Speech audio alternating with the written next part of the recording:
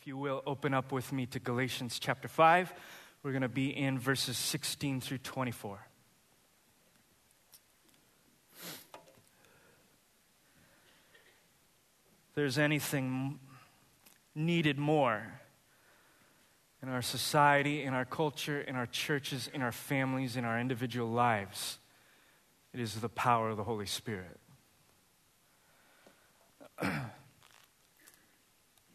I'm going to start in verse 16, read all the way through verse 24, and then we will just go about doing what we do, explaining the Word of God, and by the power of the Spirit, applying it to our lives. Holy Spirit, make our hearts receptive and our bodies able. Apostle Paul. But I say, walk by the Spirit, and you will not gratify the desires of the flesh. For the desires of the flesh are against the Spirit, and the desires of the Spirit are against the flesh. For these are opposed to one another, to keep you from doing the things you want to do. But if you are led by the Spirit, you are not under the law. Now the works of the flesh are evident: sexual immorality, impurity, sensuality, idolatry, sorcery, enmity, strife, jealousy, fits of anger, rivalries, dissensions, divisions, envy, drunkenness, orgies, things like these. I warn you, as I warned you before, those who do such things will not inherit the kingdom of God. But the fruit of the Spirit is love, joy, peace, patience, kindness, goodness, faithfulness, gentleness, self-control. Against such things there is no law. And those who belong to Christ Jesus have crucified the flesh with its passions and its desires. If we live by the Spirit, let us also keep in step with the Spirit. This is God's holy word. I suspect that if you're here this morning, it's because of spiritual reasons. You may not call it spiritual reasons. You might have a list of other more surface reasons that are just as valid as any other. But so much that underlies our surface reasons and our hidden motives and actions are really very spiritual, if you noticed. There's always a reason why we do what we do. There's always a lure. There's always something attached to a deeper part of our soul that can very accurately explain a lot of things, hundreds of things that we do that seem in that moment to be fairly tedious and normal and mundane. But we are very spiritual beings. So if you're perhaps not a Christian, you're just visiting, you're just curious or whatnot, maybe someone dragged you out of your home, knocked on your door, and pulled you into this theater against your will. You're just here to listen. Perhaps there's something in there somewhere deep down. It's like an itch or an emptiness, something that you are constantly trying to fill. That's spiritual. Maybe you are a Christian. You've already scratched that itch, as you might call it, but there's just something more that you want. You could call it a number of things. You want to grow. You want to go deeper. You want more. There's a bunch of terminology we apply to that very spiritual thing. Regardless of why you're here, I'm betting that many of the reasons have spiritual connotations. And that's good. I'm glad you're here. Paul, within 2 verses, begins to scratch that itch. And he does far more than scratch the itch. He goes beyond the skin into the deepest parts of your innermost being. As we become introduced to a very fundamental battle going on within everybody in this room. A battle that he refers to as the flesh and the spirit. A battle that takes place in anyone who desires to follow Jesus. And when Paul uses this word, there's really 2 words going on in the middle of this paragraph, flesh and the spirit. Whenever Paul uses the word flesh, he means it with very accurate and precise terminology, okay? He's one of the ones who uses the word flesh more than anyone. It's like a Pauline terminology. He loves using flesh. Now, we could get a little mixed up if we don't understand what he's using it for, because we have our own connotations. You might read flesh, and you've been maybe grew up in the church, and maybe by your cultural understanding, flesh just means sexual stuff. So you always hear in these types of verses, the Bible is all about no sexuality, no sexuality, no sexuality. That's your connotation of the flesh. Now, the flesh refers to sexual things, but also so much more. Or maybe you hear flesh quite literally, and you hear, flesh and blood and bones and skin and knuckles and forehead and hair. And whenever you hear Paul's rants against the flesh, you're like, gosh, what is he... Doesn't want me to take care of myself? And maybe you make that bifurcation in your own mind. The Bible is all about spiritual things and not about material or physical things. And it couldn't be farther away from the truth. The Bible has an entire beautiful theology of the body and the created order. When Paul refers to the flesh, he's using it specifically to speak of something. It does refer to the body. It covers that.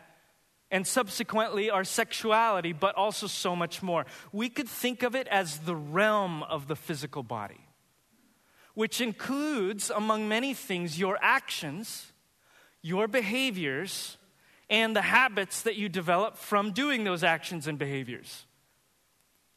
You could think of it, Dallas Willard would put it this way. I love how he puts it. He says, it's your own personal kingdom. So if you have a will that you've been given by God in order to make decisions, those decisions have to be executed in some form. Where do they get carried out? Through your body. Your decisions get carried out through actions, and your actions get solidified through habits. Your body, the physical realm, is your own personal kingdom where you can exercise your God-given authority. Now, the spirit, in this case, comes into play because something went wrong with the flesh. See, we were created from the very beginning for our flesh to be subservient to our will. We were created to have a renewed will, a will that was with all of its attention focused on God, doing things that reflected the glory of God, carrying that glory out into the body, okay? Something flip-flopped, sin entered into the world, those things switched, and now it's not the flesh serving the heart, it's now the flesh ruling the heart. You might understand this when you're caught in a habitual sense of sin. You're like, I want to do the right thing, my heart wants to do the right thing, my body cannot do it. I can't actually summon up the actions or the right habits to do so. It's been flopped. And so Paul brings in another element, the Spirit. The Spirit in this case, the Holy Spirit, but specifically the reborn heart under the influence of the Holy Spirit, okay? So now the heart has been made new to the things of God. And what Paul is referring right here, there's one of the prime differences between a Christian and a non-Christian is now the heart has been made alive to the things of God so that you do not hate those things, but you now love them. But now, as Paul is going to enlighten us to, in verses 16 and 17, he speaks of both the flesh and the spirit in close proximity to one another in the life of the Christian, where your heart and your flesh coexist together and they collide. The flesh was made to serve the heart. In the non-Christian, those two things have been switched because of sin. When your heart has been reborn, your heart is now in tune with the things of heaven, but it is now in a lifelong fight with the flesh. That's why you could be a born-again believer, love the things of God, love His kingdom, want to follow Jesus, and struggle day in and day out with sin.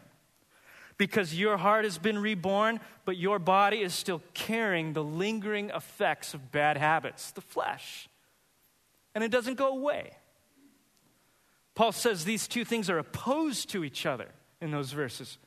And he's using it in the continuous sense. In other words, it doesn't stop. It is a continual battle between these two things within you. And they keep you from doing what you want to do. In other words, Christian life is not a passive journey. It's not something, when we speak of being led by the Spirit, it's not like just kind of standing there in neutral, hoping that he catches your sails. It's not a passive journey. There is a fight within you. It is a life you are entering into by the gospel, which includes forces within you that are in direct and constant friction and even collision. That's why Jesus would later say to his disciples, do this. However, the spirit is willing, but the flesh is weak. Therefore, the Christian life of maturity, as we've been looking at what it looks like to grow and to move forward in our Christian faith, it looks like constantly giving room to the Holy Spirit, giving space to him, which we're going to talk about. And simultaneously, in doing so, as we give space to the Holy Spirit, we are teaching the flesh to submit to the heart as it was meant to do. Get in your place, flesh. You were meant to serve the heart. A heart that has been reborn by the power of the Holy Spirit. When we do not do that, when we just kind of hope the wind catches our sails and we float in neutral, you may find that the flesh begins to take over. It wants to. And so the Christian life is fought, not in big sensational battles of victory and emotion and great tests of faith necessarily, but in little battles that happen every day. Little battles between your flesh and your spirit, little ones, which as they add up, begin to shape you into the person that you're becoming. Those little battles are the important ones. Paul goes into verse 19 and 21 to then explain what it looks like for the Christian who chooses consciously to lose those battles, okay? Those desires of the flesh then manifest into the works of the flesh. The desires deep down in the heart of the flesh then get carried out in various ways. And he lists, 3 different categories. I don't think this is meant to be an exhaustive list. He's just giving us an example of a life that has gone awry. What it looks like when we continually lose the battle with the flesh. And he lists off areas of sexuality, sexual immorality, impurity, sensuality, things against the body. He lists off idolatry and sorcery. Idolatry is really just it's not like carving golden images like in Exodus, but for us, it's not worshiping necessarily bad things, it's usually good things. As Tim Keller would often posit, it's taking good things and making them ultimate things in the place of God. That's idolatry. And so in that sense, it's replacing God from his rightful place of worship. Sorcery, or pagan acts of worship, is really anything that we do to try to manipulate God. So whether replacing God or manipulating God, this is an issue of worship directed against God. So we have sins against the body, we have sins against God, and then, of course, we have sins against each other with enmity, strife, jealousy, fits of rage, rivalries, dissensions, divisions, envy. You can throw in there prejudice too if you want. Racism. Then lastly, drunkenness and orgies. And Paul specifically here is referring to drunken orgies. This is specific instances of drunken unrestraint. So whether to the body or to God or to each other, when really all of those are under the umbrella of sin against God, it's just giving us some categories to work with. This is what happens when we choose to give up on the fight against the flesh. Now, to curb these, Paul's listeners, to give you a little bit of background on Galatians, Paul's listeners had been in the habit of listening to a sect called the Judaizers. And they were caught between 2 different voices in trying to figure out what is the best way to follow Christ and what is the best way to battle the flesh. They were getting told 2 different messages. One was a form of legalism, and the other was just sheer unrestraint. Legalism is really just adding enough rules. If you add enough rules, if you add enough law, if you add enough parameters, you will circumvent those fleshly desires. So your way out of the gray area, your way out of this overwhelming fleshly battle is just rules. Just add more rules. If you're struggling in the fight against sin, then you just need more rules. On the flip side of that, unrestraint would say, no, God's grace complements my fleshly desires. Because, His grace covers a multitude of sins. I can just be myself and live authentically and live out of my own heart. Never mind that my heart is deceitfully wicked and I am a sinner. I'm just supposed to be authentic. So there's that far end of the spectrum. One side says more rules, one says less rules. See how surfacey this can end up being. Adding more rules only inflames the flesh. Does not give us freedom. Paul would say this in Romans. He would say, in other words, I'm thankful for the law because it told me not to covet. And if it didn't tell me not to covet, I wouldn't know what coveting is. But now that I know what coveting is, sin has taken a hold of me and has used that to its own advantage. And now all I can think about is coveting. Rules are great in the sense that they point you to something else, but they have no power to get you to that point. Living unrestrained for the desires of the flesh is not true freedom either. Because if it's true that our flesh was meant to serve a heart that is reborn and to give glory to God, that is true freedom. For the heart to be run over by unrestrained fleshly desires is not true freedom at all, but slavery.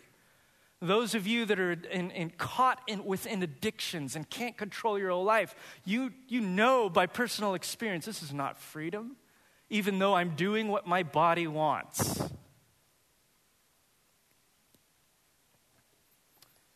You need more than rules. You need more than unrestrained libertinism. You need the power and the promise of the Holy Spirit. When Paul says in verse 16, walk by the Spirit and you will not gratify those desires in the flesh. He uses the most emphatic way to say no. In the Greek language, there's double negatives and it's actually okay. He's literally saying something of this nature. You will not gratify the desires of the flesh. All the English majors are like, no! Grammatarians. But in the original languages, this was actually the most powerful and emphatic way of saying this will absolutely not happen. You cannot gratify the desires of the flesh as you are walking in the Spirit. That's how it works. And so there is a tremendous note of optimism here. It's not like this neutral ground where Paul is a pessimist saying, you got the Spirit and you got the flesh and, it's a free-for-all. Good luck. He's saying the two are opposed to each other, but the Spirit will win out if you walk by it. You've got the victory. You got the victory. You're more than overcomers. You have everything that you need pertaining to life and godliness through Christ Jesus, who has been given to you. So walk in that lifestyle. He goes on to say three different terms. Listen to how emphatic Paul is about getting this point across. Walk by the Spirit in verse 16. Look at verse 18.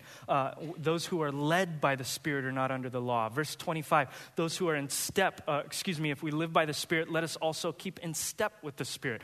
Walk by, led by, live by, in step with. All four of those terms are synonymous for this singular idea that Paul is trying to drill into our hearts. You have the Holy Spirit in you if you are a believer. So participate with what the Spirit is already wanting to do in your life. He's already doing it. He's already doing the work inside of you. Just step into the swell.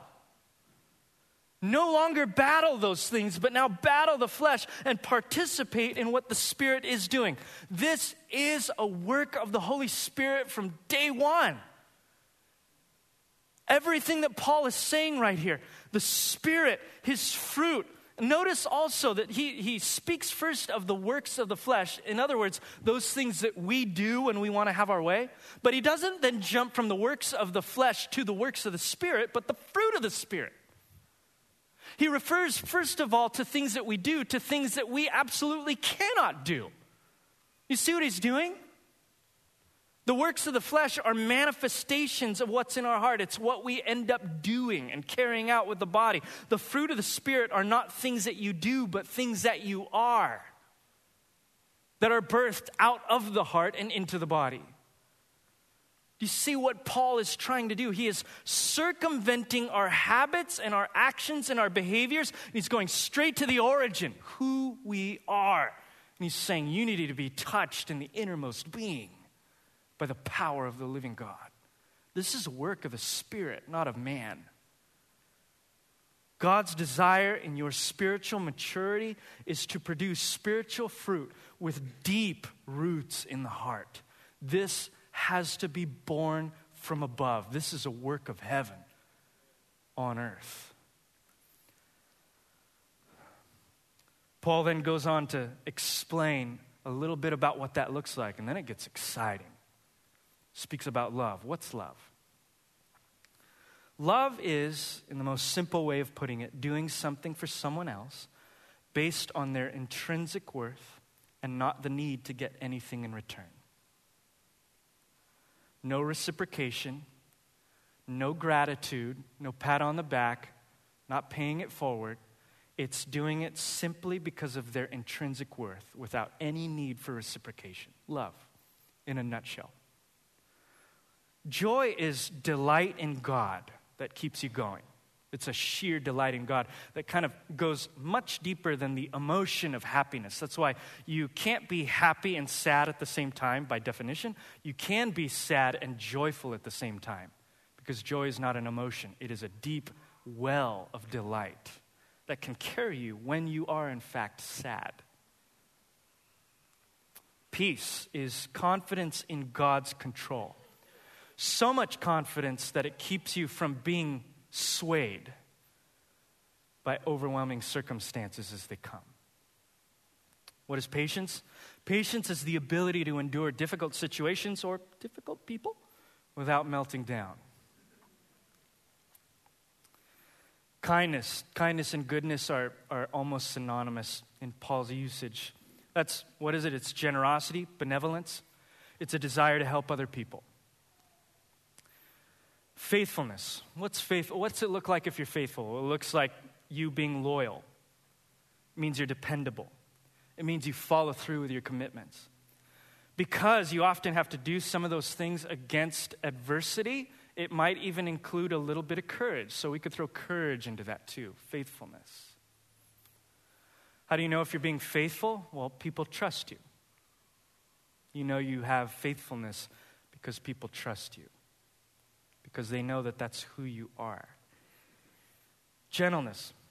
Gentleness is the ability to be clear and firm without also being harsh. Self-control. Ain't nobody not know what self-control is. It's the one fruit in the line of fruit that we would all like to avoid, I'm sure. But if you've looked at all the other ones that are previous, they all have a note of self-control. So if you want to know if you have self-control, ask yourself if you have the other ones. Self-control is simply restraining yourself in necessary areas. These are supernatural works of God on the human soul. Now, I say that they're supernatural because maybe some of you are looking at this list and you're like picking out the ones that you do have, you know? Like, oh, I'm not really patient, I'm not good, I'm not kind, I'm not peaceful, I don't have self-control, I'm not gentle, but I got some love. I love football, you know, like you're like picking out the ones that you do love. And you might look around at some of these and you'd be like, I'm faithful. If that's the description, I'm a faithful person. Like, I'm courageous. I'm a go-getter. I get stuff done. I handle my commitments. I make sure the projects are fulfilled. I go for it. You know what I mean? I'm not really a gentle person. You know, I kind of end up hurting people because I'm so courageous. You know, I'm such a go-getter that I end up steamrolling people. Yeah.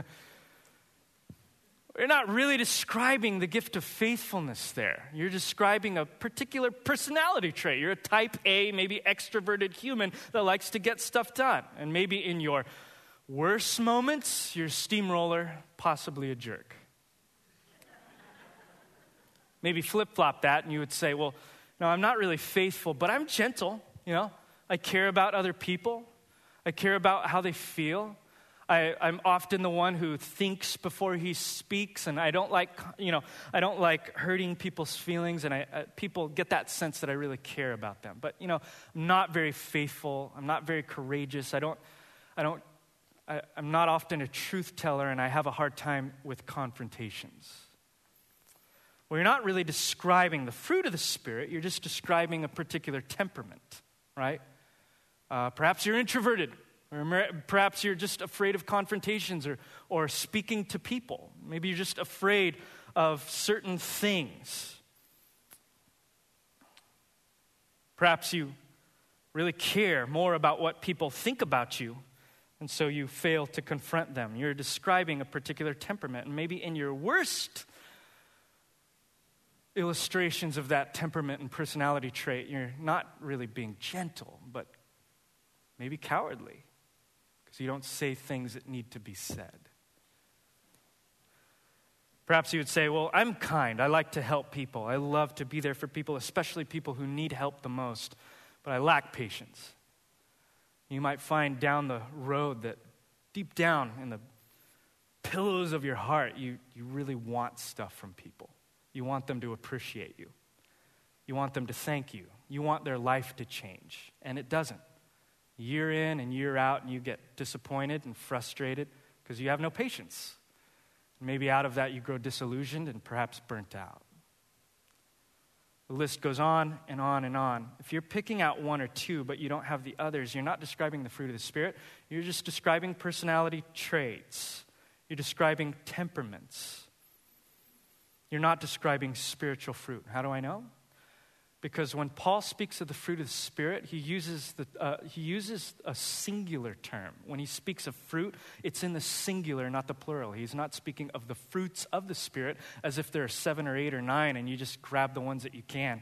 But the one fruit of the Spirit that is made up of all of these. So you know you're growing in the fruit of the Spirit when all of them are growing at the same time.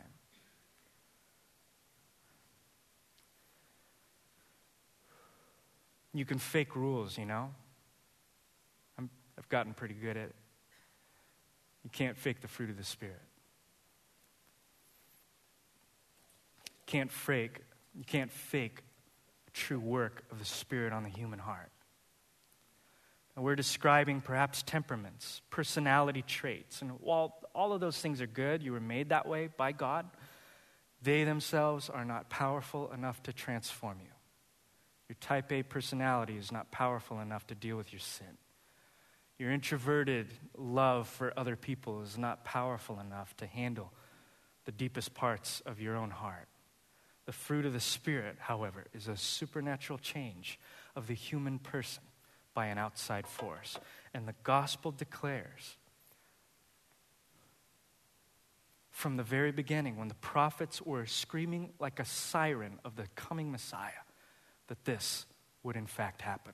I love the prophet Ezekiel. Hundreds of years before Jesus would allude to this very thing. He would say in chapter 36, I will sprinkle clean water on you, and you shall be clean from all your uncleanliness, and from all your idols I will cleanse you. I will give you a new heart, and a new spirit I will put within you, and I will remove the heart of stone from your flesh and give you a heart of flesh. I will put my spirit within you, there it is, and cause you to walk in my statutes and be careful to obey my rules. You shall dwell in the land that I gave to your fathers, and you shall be my people, and I will be your God. Hundreds of years later, at the coming of Jesus Christ, the Messiah himself would deliver on that old promise. And as he died and rose again from the dead, he effectively delivered the kingdom of God to bear upon the human heart. He would allude to this in John 3:3 when he told Nicodemus, truly I say to you, unless you are born again by the Spirit inside, you will never see the kingdom of God. Fruit of the Spirit is the language of the kingdom. You want to speak that language, you got to be born again. In John chapter 16, verse 7 through 8, he would say, nevertheless, after he died and rose from the dead, he said, I tell you the truth, it's to your advantage that I go away, for if I don't go away, the Helper will not come to you. But if I go, I will send him to you, and when he comes, he will convict the world concerning sin, righteousness, and judgment. So Jesus effectively opens the doors of the kingdom upon broken beggars in the world today, and then he leaves us with the Holy Spirit to apply that kingdom to our hearts. And herein lies the reason for some of those two cryptic lines in this verse about the law. If you were wondering what's the significance of Paul's usage of the law in verse 18 and 23, where he says, if you walk by the Spirit, you're not under the law. What's that mean? Well, what he's referring to is it's neither more rules or less rules that's going to save you. It has to be about more than that. There is actually a third way that transcends the rules. It's to become a completely different person.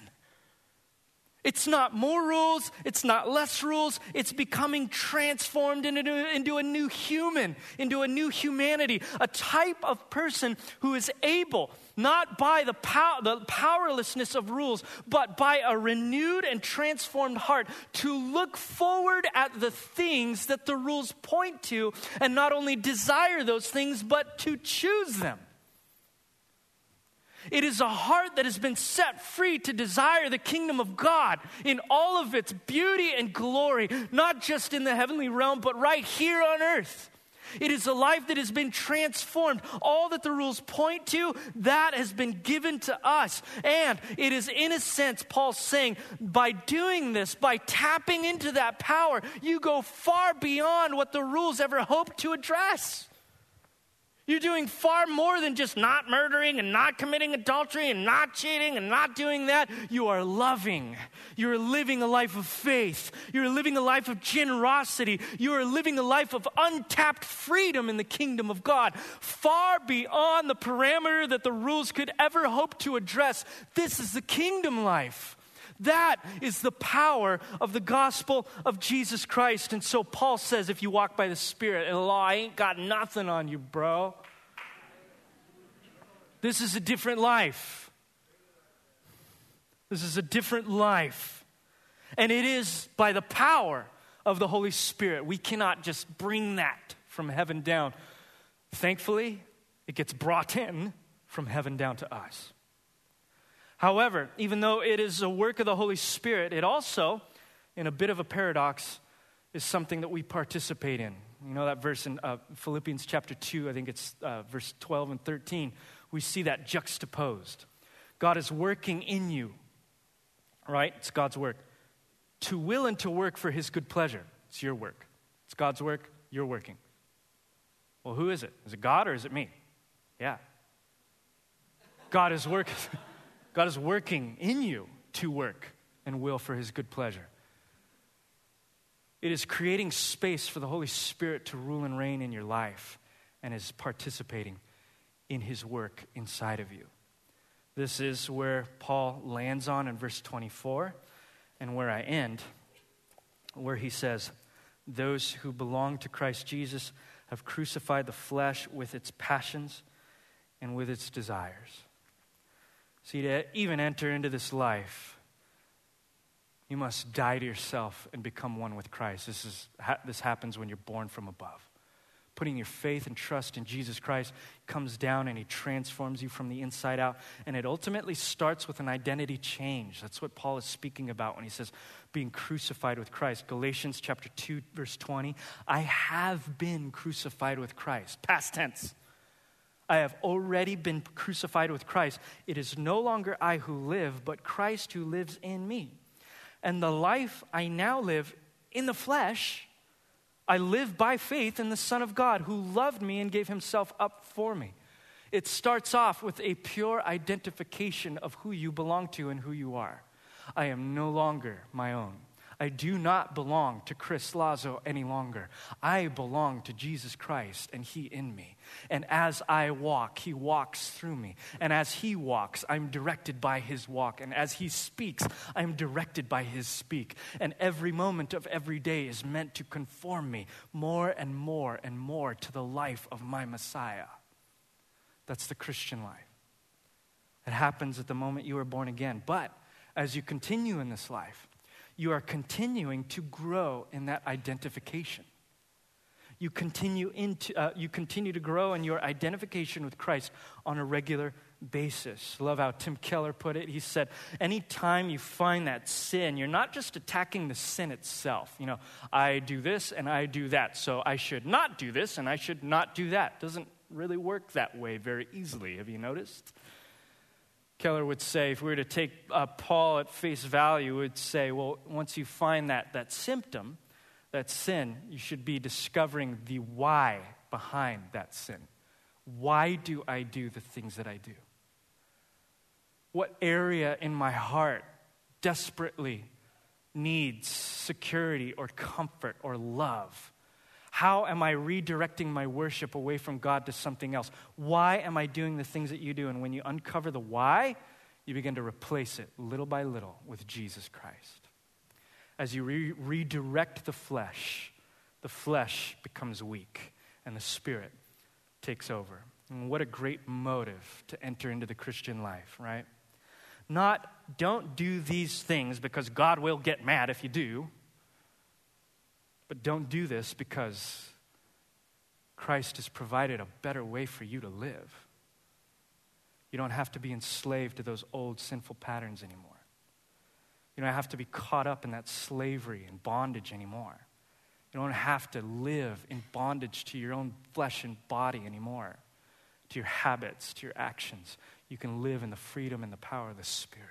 That's what you were destined for. The fruit of the Spirit ends up being a taste of heaven. And for believers who long for it, it's a taste of things to come. Imagine a church where we are not scrutinizing each other based on the rules, but are growing in love, joy, and peace. Imagine families who, behind closed doors when no one can see, are not holding each other to these impossible, demanding standards, but are growing together by the power of the Holy Spirit in patience, and kindness, and goodness, and self-control. Imagine a culture. Imagine the city of Santa Barbara with all of its unrestrained hedonism. And we see it on a regular basis, right? Everything from solstice to lucidity to the Halloween practices in Isla Vista, it's everywhere. Unrestrained hedonism, that is our language of happiness. Just do it. Imagine instead of that being the standard of happiness, the standard is faith, hope, and love. Seems impossible, and it is. But everything that man counts as impossible is possible with God. And it is possible by the power of the Holy Spirit. The good news is the Holy Spirit is a gift of God to us, given through the death and resurrection of Jesus, and we can have all that he supplies. And what's more, we can have him. On this adventure, following Jesus into his kingdom. And you may daily encounter those fleshly impulses. Don't feel guilty about that. That's a normal Christian life. And each impulse that you experience is an opportunity to fight. It's an opportunity to battle your old life. The saying goes, you know you're growing when you're battling. You know you're not growing when you've stopped, you've given up. Don't give up. You're going to struggle. This life includes the struggle. You're not alone in it, and it's not abnormal. It is a struggle. And there will be times that you will mess up in the struggle. And there will be times where you choose the flesh rather than the Spirit. But God is gracious towards you. And Jesus is still present with you. And Jesus will not abandon you, and he will not rob you of the Holy Spirit because you messed up. He will be with you. I will be with you always, lo, until the end of the age, Jesus promises us. And he will maintain his promises. And the Holy Spirit, in that moment of failure, will continue to prod you and empower you. And as you continue to get up and follow the leadings of the Spirit, you're going to notice this over time. The battle with the flesh gets a little bit weaker than it used to be. Just a little bit. And the next day it gets a little bit weaker, a little bit weaker.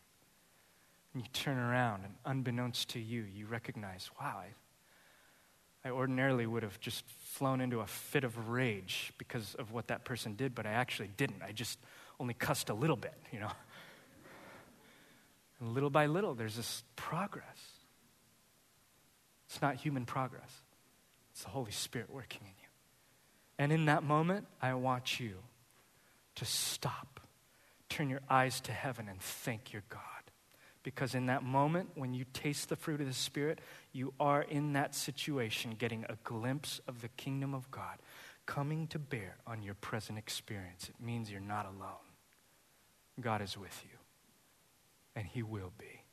And he aims to make you just like him. I'm going to ask the worship team to come out this morning. I'm going to pray. If you have the need for more power in your life to follow Christ, ask him for it. Maybe you don't know what to ask him for. You can ask the prayer teams to the right and to the left. You might not be born again. That might be a place to start. If you don't know Jesus, you need to be born again. Jesus said it himself. Ask and you shall receive. Maybe you've been born again, you've been a Christian for 30 years, but you've never understood power. You might need to be baptized in the Spirit. You might need the power of the Holy Spirit to come upon you in such a way that you leave this building with a power you've never sensed before in your life. Come and have hands laid on you and be anointed with oil, and you will experience that power. Whatever you do, don't leave without an encounter. God wants to encounter you. Heavenly Father, have your way with us in Jesus' name. You are the gardener, we are the pasture. May we be a church filled with the fruit of heaven, so ripe and so fragrant that it draws the city of Santa Barbara to your name. In Jesus' name, amen.